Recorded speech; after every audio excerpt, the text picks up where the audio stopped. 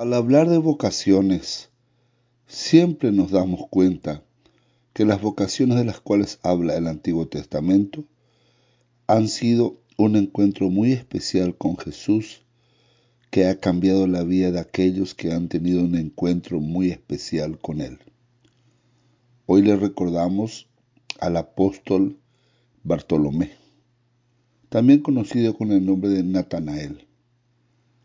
Podemos decir en este día que una de las cosas que Dios más aprecia en su pueblo es la autenticidad.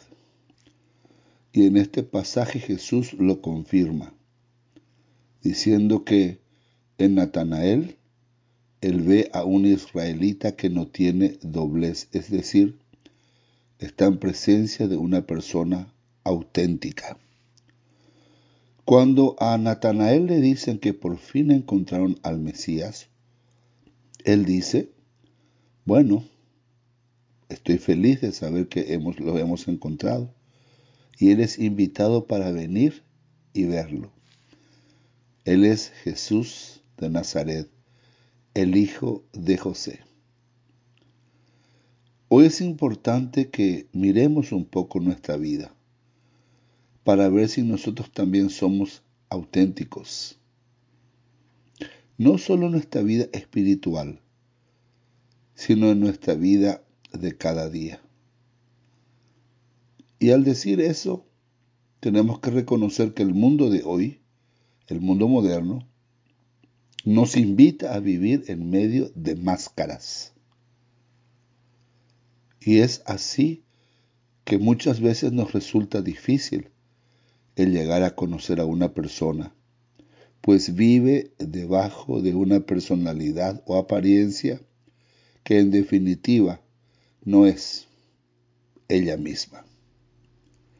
Muchos matrimonios también han fracasado por ello. Muchas relaciones se estropean porque nos presentamos con doblez.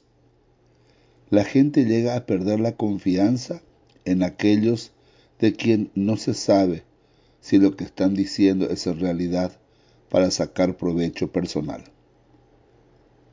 Busquemos, pues, con la ayuda de Dios, el ser nosotros mismos, en ser personas sin máscaras, sabiendo que Dios nos ama y que nos amará mucho más en la medida en que luchemos por ser auténticos.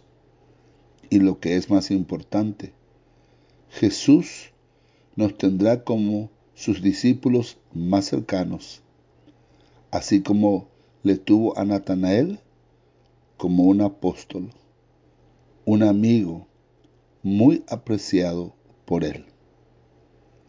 Agradecemos el ejemplo de San Bartolomé. Agradecemos su trabajo misionero. Damos gracias a Dios por los sufrimientos que tuvo que enfrentar extendiendo el reino de Dios. Nosotros también procuramos extender el reino de Dios de palabra y de buenas obras. A veces nos es fácil, a veces nos resulta difícil, pero lo importante es que contamos con la presencia y las bendiciones de Dios para cada uno de nosotros. Que la Santísima Virgen María también nos bendiga y nos acompañe siempre y nos ayude a ser fieles discípulos de su amado Hijo, nuestro Señor Jesucristo.